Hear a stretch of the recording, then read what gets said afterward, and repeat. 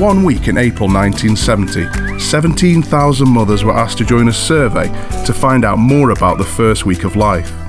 This became known as the 1970 British Cohort Study and went on to follow those newborns for the next 50 years and continues to do so today.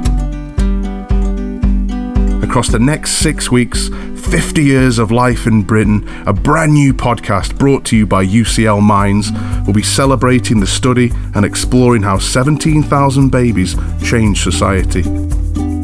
We'll hear from the scientists and researchers given the responsibility to follow the study members, and the politicians and policymakers whose thinking and policies have been shaped by the study's findings.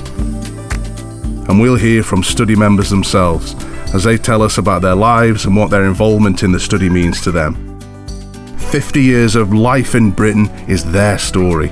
I hope you subscribe to join the celebration. 50 Years of Life in Britain, powered by UCL Minds.